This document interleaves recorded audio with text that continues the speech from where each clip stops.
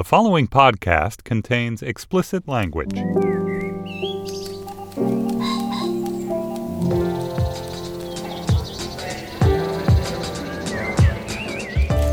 I'm Stephen Metcalf, and this is the Slate Culture Gabfest Hum in the Drum edition. It's Wednesday, July 19th, 2017.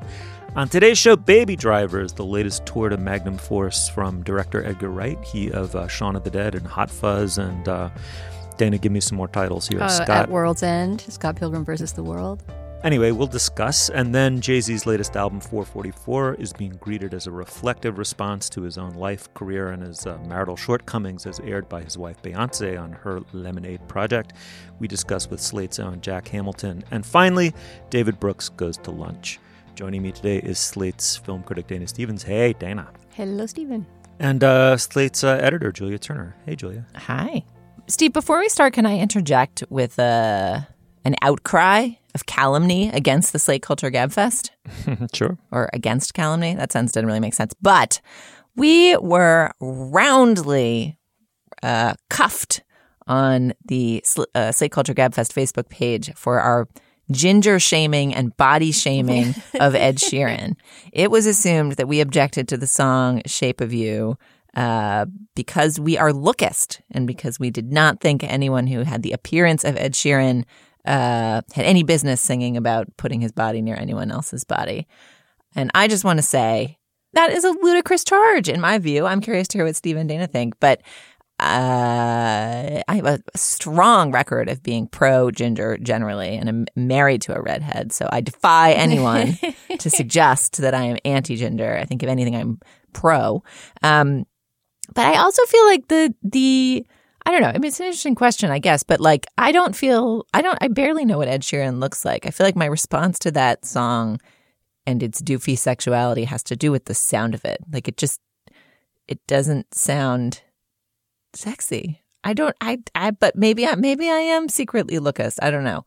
Dana, did the outcries of our anti-ginger Sheeran lookism twang plaintive heartstrings within you? I mean, I feel like you'd have to do some pretty deep reaching to find anything anti-ginger or anti his appearance that we said in the podcast. Did we even mention the color of his hair? But I will say that when Ed Sheeran showed up in a cameo in Game of Thrones this week, which I don't watch but was richly informed by on social media, I felt like there was also a wave of not necessarily lookist, but sort of, I don't know, anti-uncoolness hatred toward Ed Sheeran that made me feel for him a bit. It's not his fault that he has a big dopey face and a mop of red hair and is not sort of our macho ideal. And I wonder if he were a hotter looking guy by conventional standards, if we might have ridiculed that song a little bit less. That said, I don't think that there was any direct put down of Sheeran himself. And then it was the song we were trashing, not the man.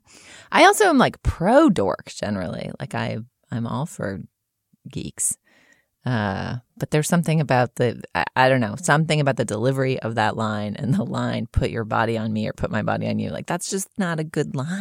Like, we were objecting to the aesthetics of the music, not the maker of the music. So take that. It is possible to object to Shape of You for non-anti-gingerist grounds. All right, Steve, fine. What are we actually supposed to talk about today? Baby, he says, is his real name, and he is a baby-faced kid who drives against his will for a criminal gang. Maybe to help salve his conscience, he treats each heist almost like it's a music video, hitting play on his iPod as the job unfolds. Edgar Wright's movie was rapturously greeted by festival audience. It's mad, bad, fast, cheap, and not at all out of control. Wright, who directed Shaun of the Dead, among other movies, he's a director's director, and he appears to have thought through every line and every frame of his hyper-violent, hyper-fun genre turn. Why don't we listen to a clip? Questions? I got a question, Doc. Why would I believe phones over here heard the goddamn word you said? You lay down your whole play. He ain't even listening. Baby?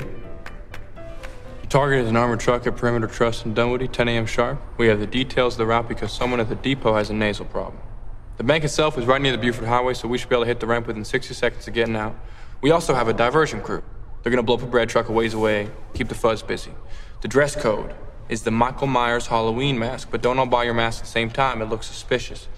The switch car is ready, but you want me to hit the long stay parking structure at Hartsfield Jackson to get a heist vehicle that stays colder longer? Boost a commuter car, a family car, something that blends in well with morning traffic. Something on the heavy side, in case we need to ram the cops off the road. A Escalade, Yukon, Avalanche, whatever. It needs to be ready for an 8:30 start in the AM. Questions? Well, ain't y'all cute? That's my baby. It's funny that line contains "Well, ain't y'all cute," which is one of the main notes I took from watching this movie, and kind of structures my discussion of it, because I feel like this movie is maybe a little too cute for its own good. But basically what we're hearing there is just the gang, the sort of ever-shifting gang that's run by Kevin Spacey as a mob boss, the only consistent member of which is Baby Driver. So because he's this genius getaway driver, he is always on every job, but the rest of the gang switches among various criminal characters, one played by John Hamm, one by Jamie Foxx, and one by Eiza Gonzalez. So that's basically just them planning their next heist. Mm-hmm. Right, and we should say that Baby Driver is played by Ansel Elgort, if I'm pronouncing that correctly. Yes, the teen dreamboat of such movies as the Divergent Films and The Fault in Our Stars.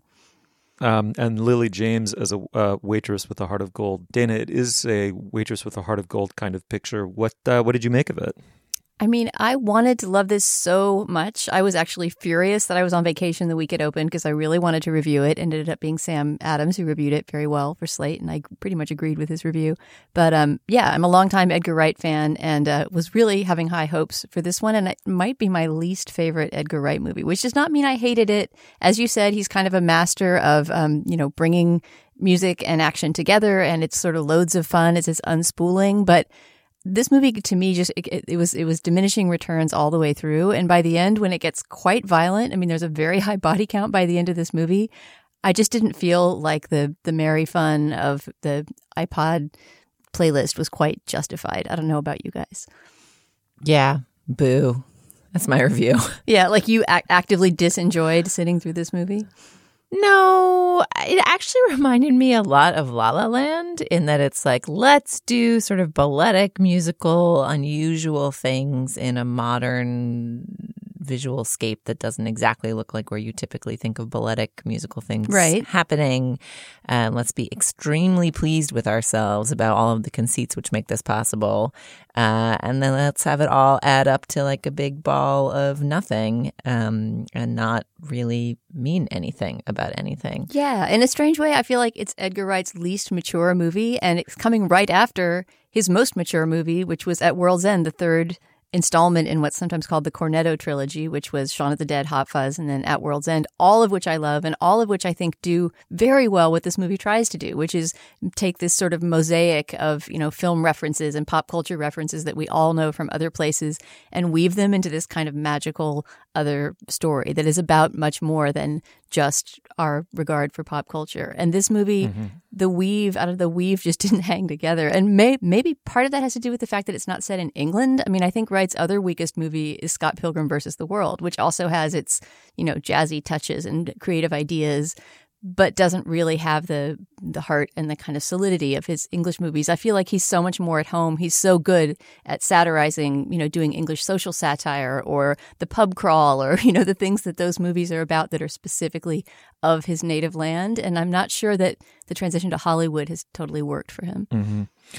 I have so many feelings. I mean, there were moments about half to 2/3 of the way through this movie where I thought I absolutely loved it, and I was shocked because among the things I most hate in the world are people who create pastiches out of pop culture as if that's the only experience they've had in life. And he flirts with that, but Dana, I think you nailed it exactly. He attempts to use that weird, magpie appropriation, secondhand appropriation of beloved pop culture, items from the archive. He attempts to weave it into something human in a way that I think is quite successful, like weirdly successful in affecting the backstory here is that, and it gives nothing away to say that Baby Driver, lost his mother in a car accident. And so there's this attempt at, emotional reclamation through driving or something. It kind of worked for me. And then a Tarantino movie broke out about 3/4 of the way through, or about 20% of the movie left, which I guess would be 4/5 of the way through. A Tarantino movie breaks out and it lapses into hyperviolence in a way that is almost completely unentertaining.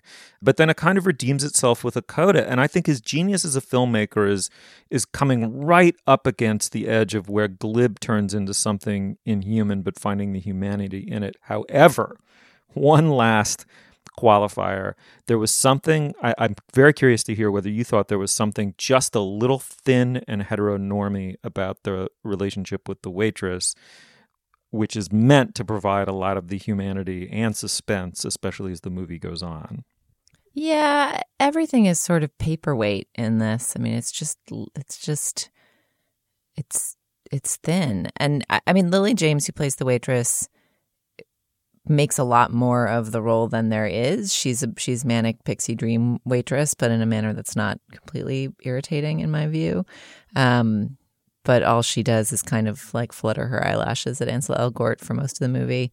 But to me, the part that felt the most then was Ansel Elgort's relationship to violence. Like the whole idea is that he's, such a sweet kid and he's just been swept up into this because of his unfortunate circumstances. And he really hopes to, get out of the game before things go totally sideways. One last big job. Just one last job. And then it is also not a spoiler to say that things go sideways, at which point he seems to have like no moral compunction about anything. I was trying to go over this in my mind, and I don't want to spoil, who does what in the movie, but it takes a long time in this movie before he is complicit in any act of violence, right? I mean, he's complicit in cover-ups, and he's kind of aiding a lot of bad people to do bad things. But I think his character's purity is pretty well preserved until it's really a matter of self-defense. Yeah, I'm not saying it's without logic, but it just he's sort of abetted so much at that point that it just, I don't know, like his moral journey, which would be the thing that if it worked and was actually like a serious theme or arc that didn't feel paper thin, like if all of this kind of fun and frippery was attached on top of a story that felt like it had real weight, I think I would have liked it more. But it just felt like, okay, and then at the end of the film, he'll be really compromised and he'll have to think of what he feels about it. And, it felt like morally muddy. A schematic for a moral arc that just somehow didn't land. Yeah, I would agree. And Kevin Spacey, too, I won't reveal what, but he has a bit of a character turning point or shift in the way he views other characters. And you have no idea why. It happens literally within the same scene without any apparent instigating element. Yeah, it's sort of like 'cause I want it to. Right. The thing that I've always loathed most about Tarantino is his kind of glib sadism. And I was sort of surprised that a movie that seemed to have heart allowed that to creep in. One thing I really want to say, though, is that I enjoyed the movie enormously. That Wright is, he's just an absolutely first-rank talent. And it has wit throughout, which I thought really redeemed it. I laughed through the whole movie until the orgy of violence at the end. I thought Jamie Foxx was terrific. That character is very well drawn. If you pay attention to the movie, the real point about Jamie Foxx's character is not only that he's frightening and violent and maybe possibly unpredictable, it's that he reads other human beings with a kind of frightening degree of clairvoyance. And that's the most terrifying thing about him. That was hard to pull off, and Fox is brilliant in the role. John Hamm is terrific in the movie. He gives some line readings that are out of this world. It made me a fan of his work as someone who hadn't really watched Mad Men. Lily James, Julie, I completely agree, takes what is not an especially deeply written part and makes it very, very, very, very human. Kevin Spacey's terrific. He's kind of doing Kevin Spacey at this point, but no one does it better. I really liked it. The question I would leave you with, though, is what do you make of Ansel Elgort, who in a way is supposed to be the movie's Jean-Claude Belmondo, right? Like there's supposed to be a little bit of that, someone who's been on the receiving end of a lot of American genre pictures and is kind of playing to it. At the same time, he's supposed to be almost completely mute and deadpan, and I don't know, did he do a great job with that, or something about it left me a little lost. I did find myself wondering how much more would I have liked this movie if Joseph Gordon-Levitt played the lead role, who I think if you were casting from scratch is the person you'd think of, like who is a young, physically adept actor who is just like physically kinetic in the way that this role seems to want Ansel Elgort to be. There's one scene where he kind of like dances and bops to the music around the city that sort of sets up the idea that everything is a soundtrack for him. And I was sort of like, eh. Yeah, it's the editing and the kind of choreography that make that scene work. Can I raise one last complaint, picayune complaint about this movie? For something that is so spot on about the technology, and he's got all these different iPods and they're from different eras, and one of them has pink sparkles on it, and in general it's sort of a pan to like music you can own, which is like no longer a thing, like just having the song you want at the right moment, which as we can get to in our Jay-Z discussion is like fucking difficult at this point. However, there's a scene where he and Lily James are flirting by sharing music. And they have like one earbud each in their ears. And anyone who has ever used those earbuds, which is probably 85 gajillion% of the people who've seen the movie, and also certainly everyone who's listened to this podcast, because you probably have those white earbuds in your ears right now, the split on it is like clearly wrong. Like they each have like one long ear that's like dangling down to their own waist. But the point is that they're supposed to be joined together and they're like moving around a space tied together by joint earbuds. But the ratio of where the split is on the line is so clearly wrong. And I was like, you're going to go to all this trouble to choreograph this like intimate scene and not actually let it be constrained by how snugly you have to be if you're sharing iPhone earbuds. And this whole movie is fetishizing like why the fetishization of the iPod from 2001 and then complete disregard for the earbuds of 2017. Ruined the whole movie for me. Well, not to mention the fact that no one who's serious about listening to music in their ears would even keep the iPod earbuds because they're shaped like no human ear aperture. But that's another thing to get into. They're perfect for my ears. Alien, more proof. She's an alien.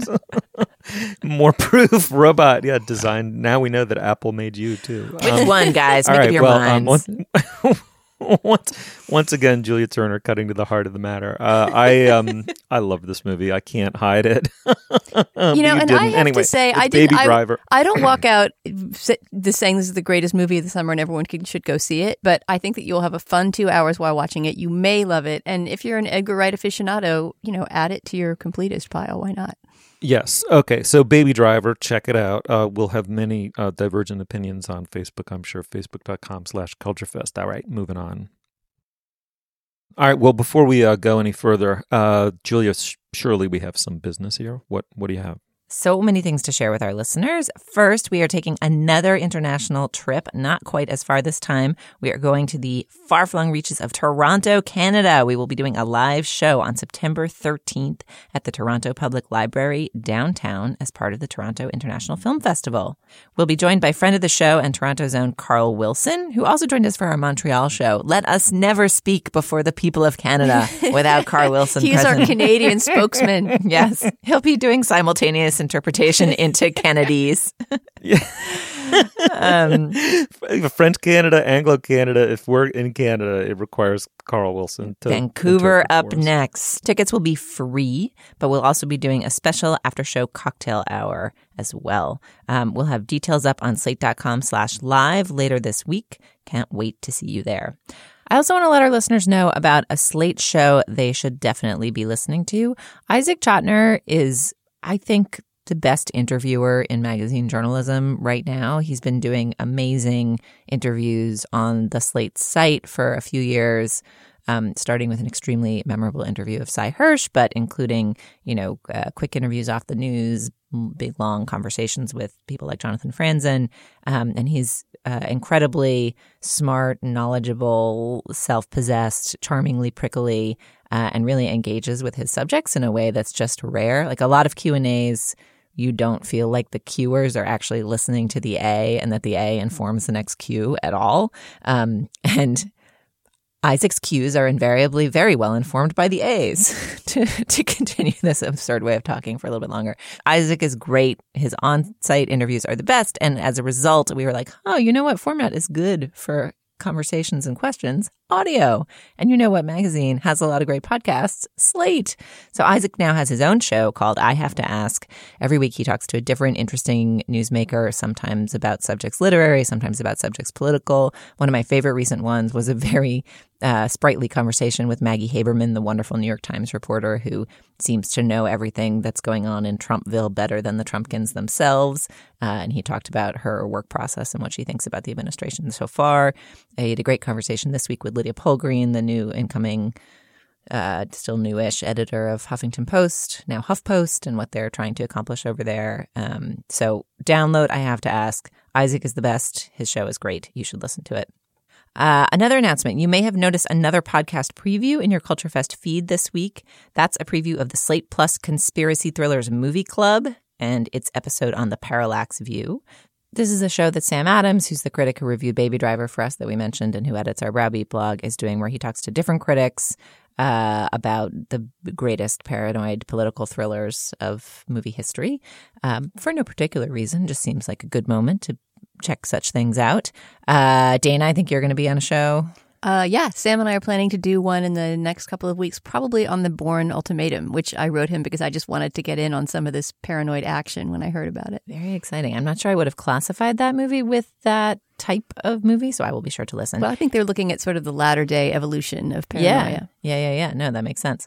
So in any event, listen to the free preview on our feed, and then if you enjoy it, join Slate Plus to hear the rest. Another potential benefit of Slate Plus, and this is going to be the real winner, today on our Slate Plus bonus segment, available only to Slate Plus members, we'll be having a conversation about mayonnaise. Best condiment or worst condiment? We may even do a ranking of condiments. To hear this hard-hitting segment and the Conspiracy Thrillers Movie Club and to support Slate and the work we do, you should sign up for Slate Plus. You can get it for free for 90 days by downloading our new iOS app at slate.com/app, and you can get all the benefits of Slate Plus for 3 months. So get Slate Plus by trying the app for free for 90 days at slate.com/app. Whew, so much business. Okay, Steve, what's next? The rap demigod Jay-Z has released his latest record, 4:44, or like 4 minutes and 44 seconds. We are joined by Jack Hamilton to discuss. Jack is Slate's pop critic. He's a professor of American Studies and Media Studies at the University of Virginia, for which I'm extremely jealous. Jack, I spent my best graduate school years at UVA. Welcome to the show. Thanks so much for having me on, guys. I have to admit, Jay-Z is one of those media juggernauts, cultural juggernauts, about which I have zero opinion, none whatsoever. Nonetheless, I understand from reading your terrific essay on the subject that this album comes at a specific point in the arc of his life and his career. But before we get to that, why don't you pick a track to kick us off? Well, my favorite track on the album is probably, I think it's the second to last track on the album. It's called Marcy Me. And it's this very sort of nostalgic, wistful song about his sort of childhood and upbringing, which is really one of the most sort of effective pieces of subject matter over Jay-Z's career. These sort of like kind of personal reflection that also manages to just be really sort of emotional and resonant. And Marcy Me is a fantastic track. It's the track on the album that I found to be the real sort of masterpiece of this work. Back when Ratchet was a Ratchet and the Vixen was a Vixen and Jam Master Jay was a lob. I was mixing, cooking coke in the kitchen back when Robin was a piston. Mike was losing to Isaiah, but he soon would get his 6-1. Gave birth to my verbal imagination. Assume a virtue if you have not. Or better yet, here's a verse from Hamlet. Lord, we know who we are, yet we know not what we may be. So maybe I'm the one, or maybe I'm crazy. I'm from Marcy Houses where the boys died by the thousand. Back when Pam was on Martin, yeah, that's where it all started. First of all, like one thing about 444 that I can say really unequivocally is that the production is spectacular. It's produced by No ID, who's a really venerable producer out of Chicago. He was really Kanye West's main mentor. So like Jay, an elder statesman. And it's really beautiful what he's done with all the tracks. This is a sample-based record at a time when sample-based hip hop is becoming increasingly rare. And yeah, so the backing track is really gorgeous. And then with Jay, there's a real vulnerability on this track and a real sort of, to me, it feels like the most personal piece of music on this album, an album that has been heralded for being a very personal work. And Yeah, I mean, this is the track to me that feels the most sort of true to, everything that made Jay-Z great from the beginning, this sort of storytelling, this very kind of ambiguous relationship to the world that he came out of. At the same, very, very loving, and yet at the same time, really reflective. I think Jay-Z over the course of his career has really been one of the most sort of like something that's been underrated about him is his sort of introspection. And so this is a track that I think is really exemplary of this. And I think for me, who's been a Jay-Z fan since his first album, which came out when I was in high school, which makes me feel incredibly old, and probably makes him feel older. But yeah, I mean, this is the track for me where I was like, there it is. This is what this guy does better than really pretty much anyone ever has. Can I ask a question about the samples in Marcy Me? Sure. Because if it was in there, I was not able to hear it, but it seems like the title, Marcy Me, a play on the Marcy houses, the housing project where he grew up, has to be some kind of play on Marvin Gaye's Mercy, Mercy Me. But does he sample that song anywhere? He does not.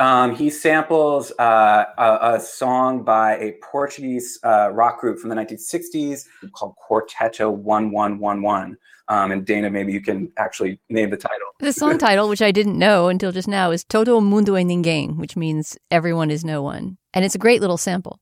Yeah, it's gorgeous. I mean, this is one of the things that's really wonderful about this album, again, to not sort of just continually rave about the production, but this is an album. One of the reasons sample-based hip-hop has sort of waned in recent years is that it's so expensive.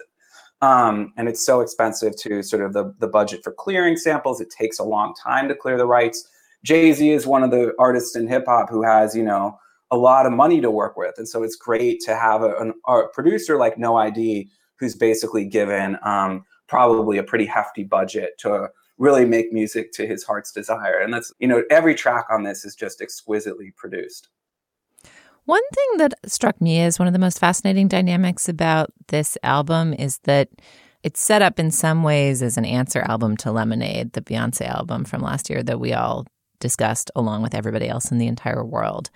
And I found myself, I've been a longtime fan of the work of both Jay-Z and Beyonce, but don't really think of them as operating in the same space where one would compare the work of the one to the other. Like, she's just great at R&B and he is one of the greatest rappers of all time. And they've been collaborators and featured on each other's tracks. But like, for all of the verbal dexterity and sophistication of his work over time and his ability to create, I think, really like emotionally sophisticated and complex meanings, often around the subject of his history and his past and his ascent and sort of how he feels about that trajectory of his own life.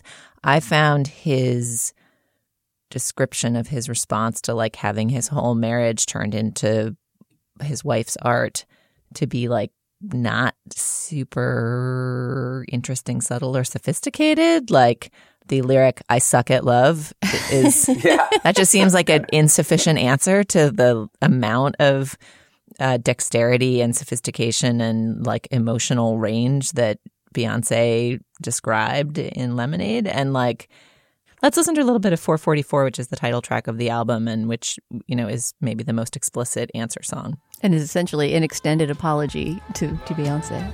I apologize, often womanized. Took for my child to be born, see through a woman's eyes. Took for these natural twins to believe in miracles.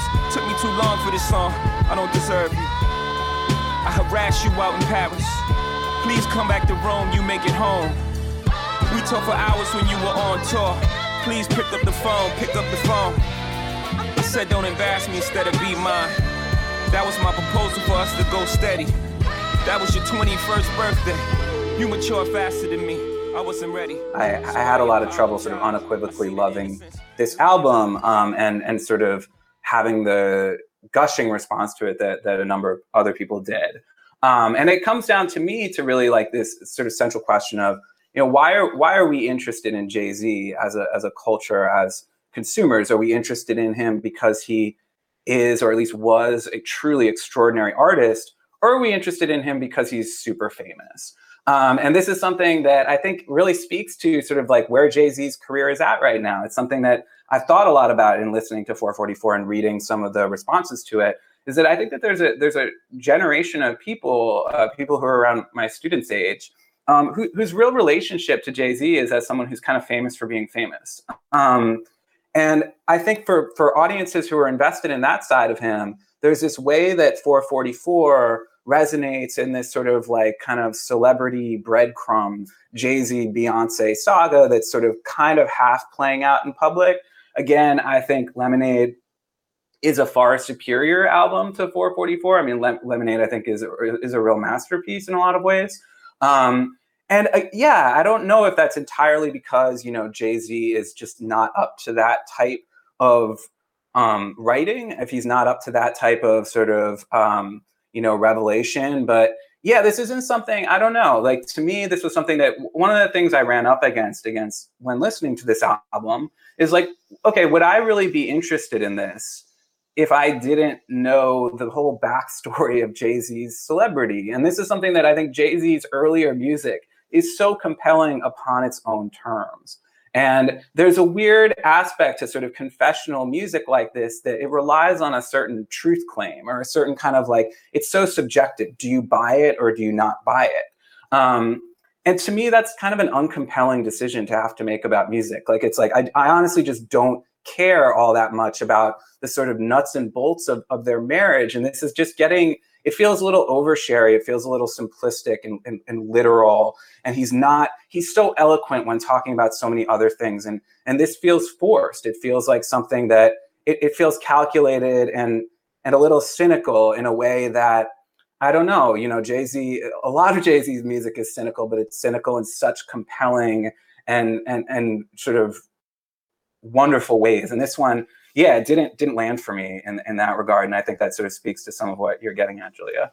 Well, you talk in your review, Jack, about this being a sort of brazen presentation of Jay-Z and Beyonce and Tidal and the whole kind of, entrepreneurial music industry that they've created for themselves as a vertically integrated brand. And this is kind of a promotion of the vertically integrated brand of their relationship. And I really felt that listening to this. And to say something a little bit, maybe shocking to Beyonce fans, I felt that watching the Lemonade, visual album video as well, especially in the parts in relation to her marriage to Jay-Z. I mean, those things felt, I agree, oversharing, orchestrated. It seemed like within the narrative of that video, he was redeemed very, very easily, just kind of so easily that the very harsh condemnation of him at the beginning, which was the strongest part of the album, seemed weakened.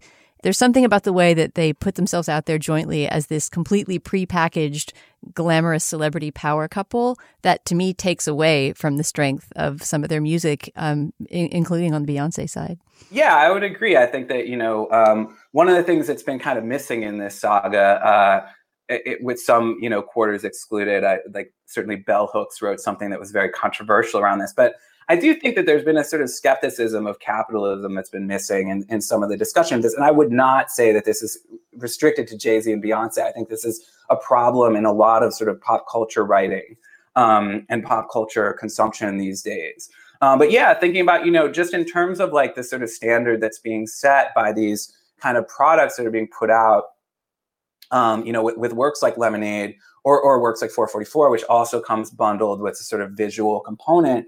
Just the amount of money that you need to be able to produce things like this, and the amount of kind of fame and just capital generally, whether it's economic capital, cultural capital, that to really command this attention in the first place, I don't really know if that's a good model for pop music, and it's a model that I think is increasingly gaining hold in terms of musicians becoming these kind of poly artists, these sort of multimedia entities. And I don't know, it's like, I think sometimes it can be really thrilling, but when it starts to become the operant mode, it's I don't know, it's a little, it can be kind of troubling for me.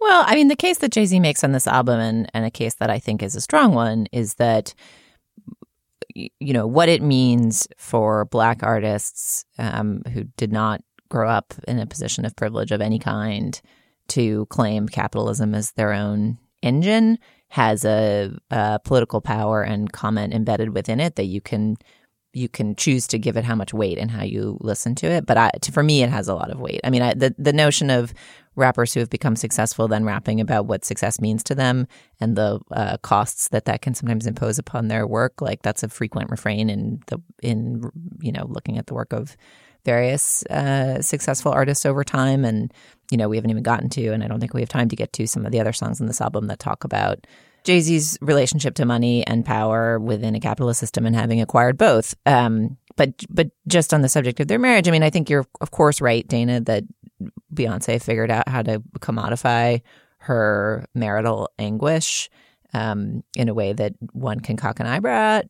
But I would just say that those songs, to me, felt like each of them, the whole album, I think almost every song on that album is a song that could stand universally and resonate as a piece of music for people who've been through relationship experiences like the ones she describes. And I do not think that 444 has that power. Jack, I wanted to ask you about one line that's generated a lot of controversy from the song The Story of O.J. on this album, which is a line that's being interpreted as an anti-Semitic dig, but has also been defended in some other quarters. You can read me the exact line, but essentially Jay-Z is saying something like, hey, listeners, if you're wondering why the Jews own all the property, here's the reason: they've got the credit and we don't. So what's that all about? Should we find that as despicable as it kind of sounds to me on first listen? Yeah, so the actual line is, you ever wonder why Jewish people own all the property in America? This is how they did it. It's a really complicated subject. I think I find that line pretty appalling. And I have a really tough time sort of defending it. Rap does, have a history in some quarters in particular of a sort of casual anti-Semitism that has always been that is often laced in a kind of quasi-admiration. I've seen this line being defended as like, oh, he's like sort of admiring Jewish success. But, so much anti-Semitism is laced with that. And so much racism is laced with that. I mean, this is the story of American racism in a lot of ways. It's sort of white hatred, but also desire of stereotypes that they attribute to Black people. Which is sort of what your book about pop music is about, right? In a way, is sort of the taking up of such positive stereotypes, right? Yeah. No, absolutely. That this is sort of that there's often a sort of dialectical kind of, kind of repulsion and desire in these things. I think in particular with regards to the certain kind of current political climate and the enormous upsurge of sort of open anti-Semitism in American discourse, I think I find that line pretty inexcusable, and it's just sort of, I don't know, it's just lazy, and I don't really know why it's there. It's not funny. It's not insightful. It's just kind of, it feels like a sort of raw provocation. It feels, honestly, it's like, I find the same thing when I listen to sort of Eminem's music that he's made in his 40s, where it's sort of trying to grab some sort of edginess in a way that is, I don't know, it's just kind of like, I don't know, don't go there, man. All right, well, Jack, it's always a pleasure to have you on the show. Let me please mention your book that Dana brought up, Just Around Midnight, Rock and Roll and the Racial Imagination. Jack Hamilton is Slate's pop critic. Jack, thank you so much for coming back on. Thanks so much for having me on. It's always a blast. David Brooks is, of course, the columnist for the New York Times. For Brooks, passive-aggressively jibing the bourgeoisie for its little social cues and miscues is hardly anything new. However, Twitter went into a snark frenzy when he published a column that featured the following paragraph. Recently, I took a friend with only a high school degree to lunch. Insensitively, I led her into a gourmet sandwich shop. Suddenly, I saw her face freeze up as she was confronted with sandwiches named Padrino and Pomodoro, and ingredients like sopressata, capricolo, and striata baguette. I quickly asked her if she wanted to go somewhere else, and she anxiously nodded yes, and we ate Mexican. I mean, Julia, I have to say, scarcely a syllable of that paragraph is not stupid and insulting to everyone, not least of which Brooks himself. I mean, it's a self-parody beyond self-parody. I do think we eventually need to expand out to the point of the column in his more recent column about the French sociologist Pierre Bourdieu and what Brooks's agenda might be. But for now, just take that paragraph alone, you as an editor, would you have let that stand? I mean, it's like ludicrous in every sense, but it's also so Brooksian that I don't actually know what your job would be if your job were to edit David Brooks. Like, at this point, when he's been writing this column for however many years, isn't your point sort of to get him to put paragraphs like that into the world so that they become discussed? But no, it's absurd. It's absurd. Okay, first of all, how do you know that that is what your friend was feeling? This is like entirely David Brooks's presumptions about about the friend being confused by Pomodoros and Padrinos and whatever else. 2, we're living in a world where words like that drawn from languages other than Italian to describe food are like in fast food joints, like are everywhere. Like there's a common fast casual shop called Panera where I am sure there are paninis and pomodoros and whatever the heck else. You can probably buy a pomodoro pizza from Domino's at this point. I don't know if that's true, but I bet we're not living far from that world. Third of all, the notion that going to eat Mexican was like the relief for his, quote, anxious-looking friend. It's like, well, Mexican menus, it's not like they're like flat pieces of bread with ground beef in between. Like all of the language of those menus is in another language as well. Crispy corn chips with avocado mash. Semicircular rounded corn chips. Yeah, what like avocado mash. Avocado mash speckled with tomatoes and onion bits and cilantro, which is like parsley but tastes a bit more like soap. I mean, like that made no sense. Like there just was such a there were so many presumptions in it that didn't actually make any sense. Also, nobody knows what the difference between capicola and sopressata is, and you can still just eat. Oh, it's like meat. It's meat that goes in things. Can I also just say that the sentence, insensitively, I led her into a gourmet sandwich shop, is possibly the funniest single sentence that has ever appeared in the New York Times, and the one most needing to be accompanied by a Boom Chicka Wow Wow porn soundtrack. Oh, I mean, yeah. The other thing that's actually the most, so there's all of those particular problems within that paragraph. But the actual problem, I think, with the piece is that what Brooks is ostensibly doing in the piece, or professes to be doing in the piece, is responding to a really fascinating new book by Richard Reeves called Dream Hoarders, which basically talks about all of the different social structures around housing and education that keep poor people from improving their lots in American life.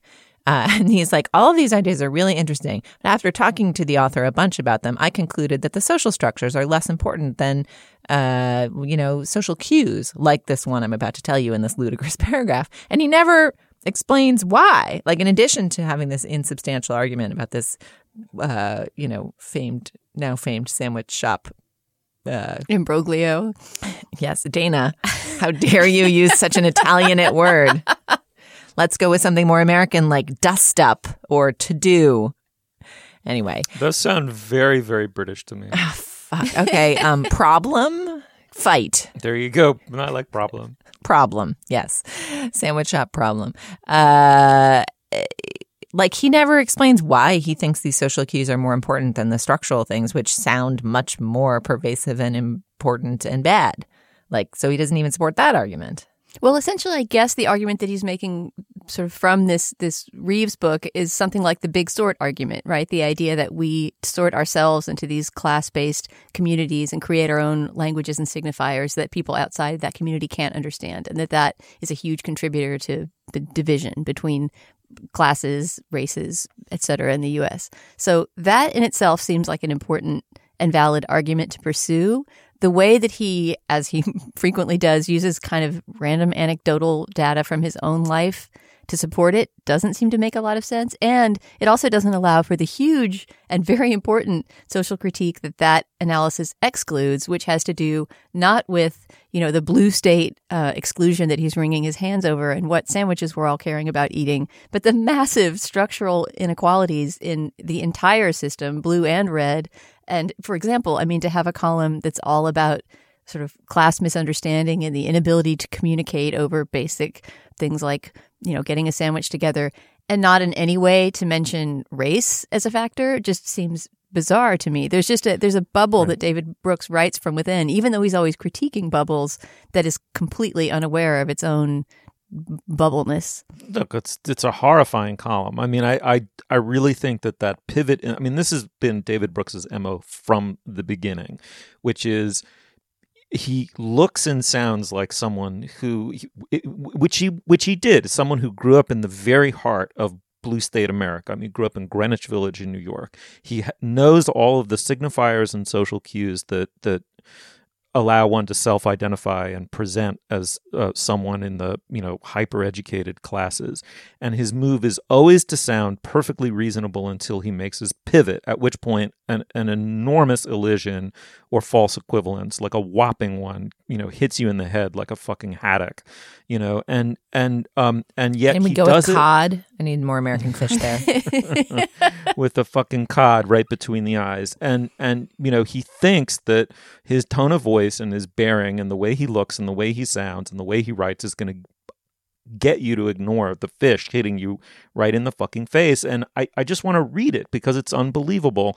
He summarizes this book, which is essentially about how the upper middle class in this country, and the importance of the Reeves book is it points to something other than the 1%, right? I mean, the vast majority of the people pointing their angry fingers at hedge fund managers, me included, are probably in the upper 2% or 5%, but certainly in the upper 30%. And a social critique that points the finger back at us as people who hoard privilege, especially through education, under the guise of pure merit, is profoundly necessary, and Reeves has supplied it. So it's an important book. Brooks takes it seriously just long enough to say, I was braced by Reeves' book, but after speaking with him a few times about it, I've come to think the structural barriers he emphasizes are less important than the informal social barriers that segregate the lower 80%, which is unbelievable because he gives you absolutely no first-person testimony from these conversations with Reeves and absolutely no reason for his own sudden decision that soprasada is more important to the failing social prospects of the lower 80% of the country than all of the other education policy, I mean, race, housing policy, education, the rise of finance, the offshoring of jobs, the deunionization and deindustrialization of the American economy.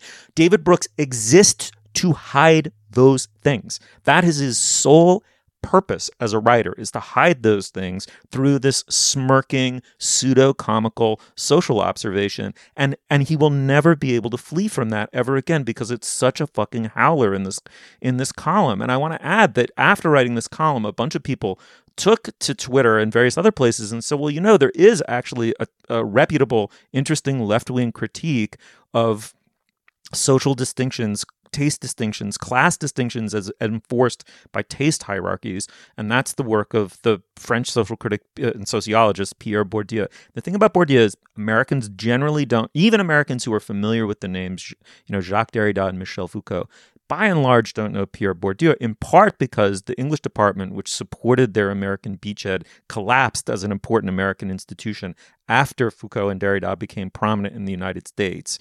But Bourdieu really was the one who took their places. Just as I was leaving graduate school, this became the dominant theoretical mode of understanding literature and the study of literature. It was among the reasons that I left graduate school, because it seems to me in the United States of America, if one thing is true about this country, it's that capital, and not cultural capital or social capital, capital plays the tune to which we all dance more nakedly than in any quote-unquote civilized country. So the idea that in this country, the taste distinctions that Bourdieu was pointing to, the difference between someone who likes Richard Strauss and someone who likes or recognizes the name Glenn Gould, that may have a persuasive force in France.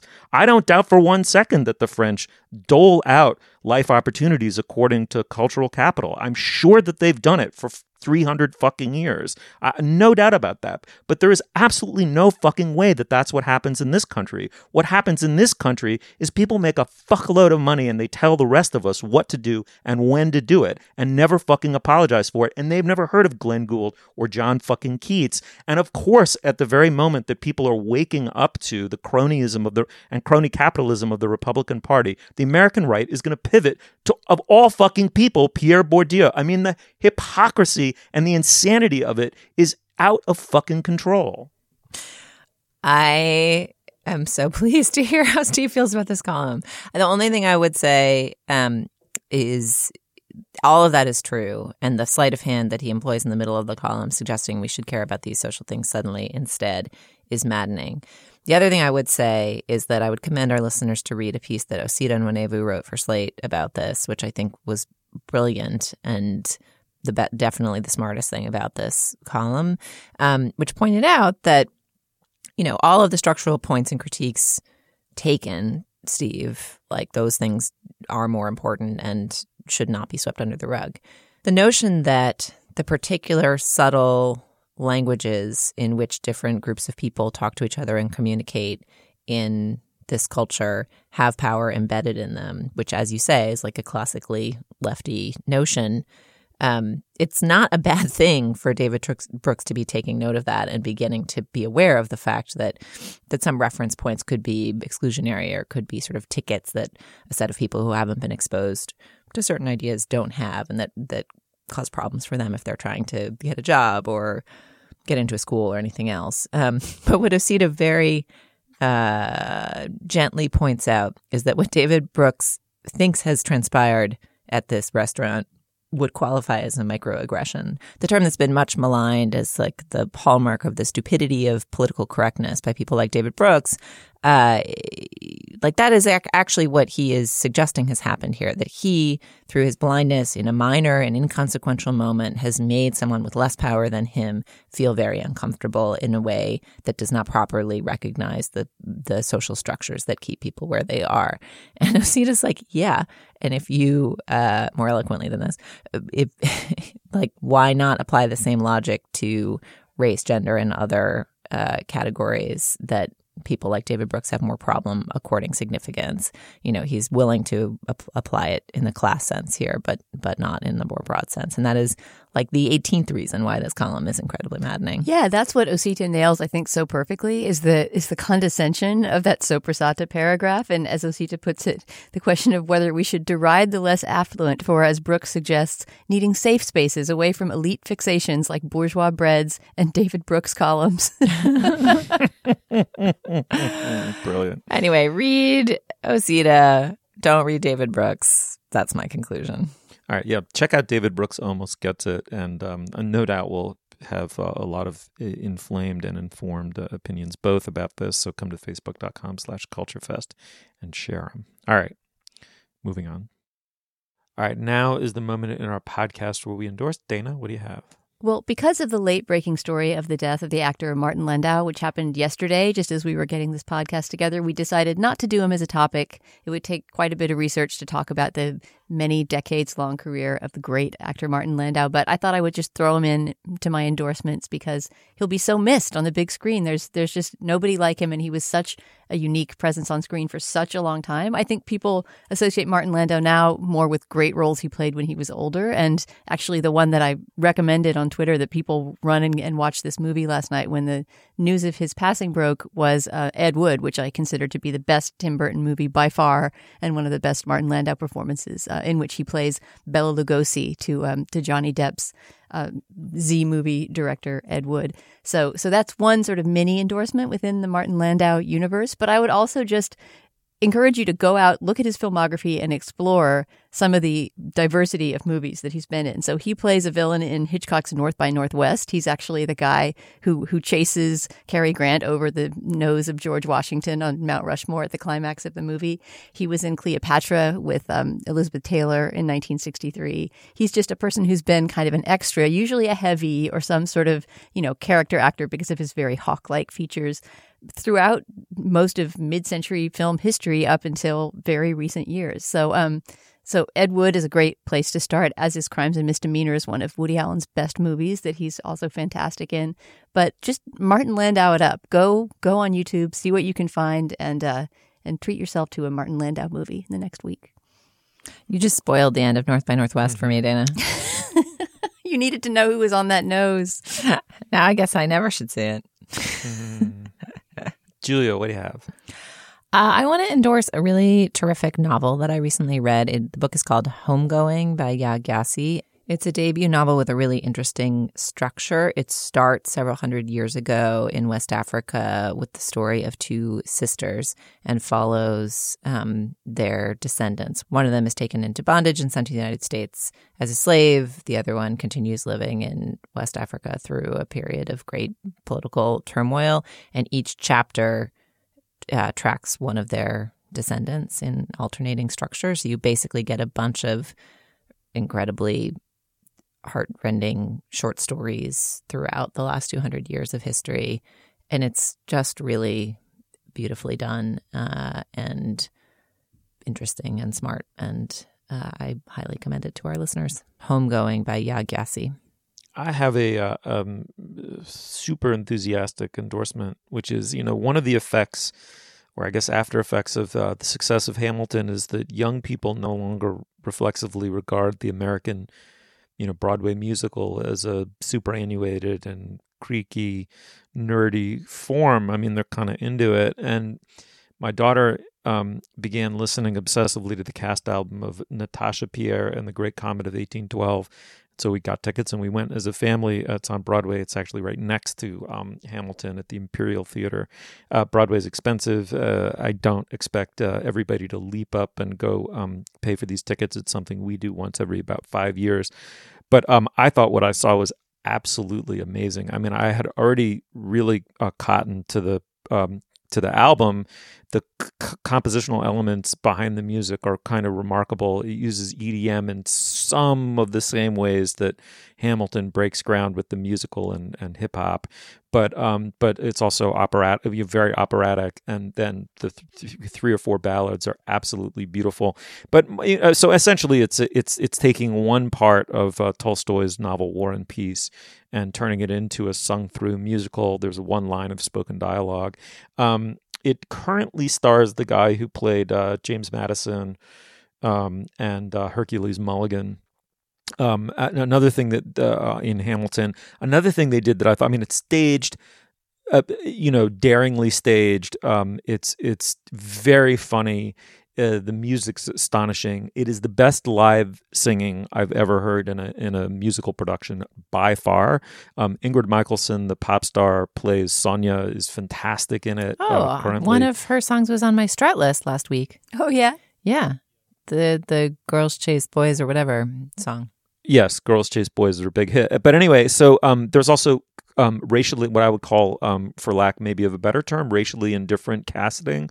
I'm going to mispronounce his name, but Oak Onadoan has replaced Josh Groban, so it wasn't, indifferent I think is the right word, right? There wasn't like a message included specifically in the racial identity of the cast, and the indifference works beautifully. You do not think of it at all as you watch the play, and that made me think that this is a breakthrough. That the idea that you need to go in thinking this character has to be played by X kind of an actor in certain situations can be thrown out the window. Anyway, it's an amazing musical, and I really highly commend it to anyone inclined to go see it. All right, thanks, Dana. Thank you, Stephen. Thanks, Julia. Thank you. You'll find links to some of the things we talked about today at our show page, slate.com/culturefest. You can email us at culturefest@slate.com or drop us a note at our Facebook page, facebook.com/culturefest. Our producer is Benjamin Frisch. Our intern is Daniel Schrader. And Andy Bowers is the Chief Content Officer of the Panoply Network. Culture Gabfest is part of the Panoply Network. Check out our entire roster at panoply.fm. Our Twitter feed is at Slate Cult Fest. For Julia Turner and Dana Stevens, I'm Steve Metcalf. Thank you so much for joining us. We'll see you soon.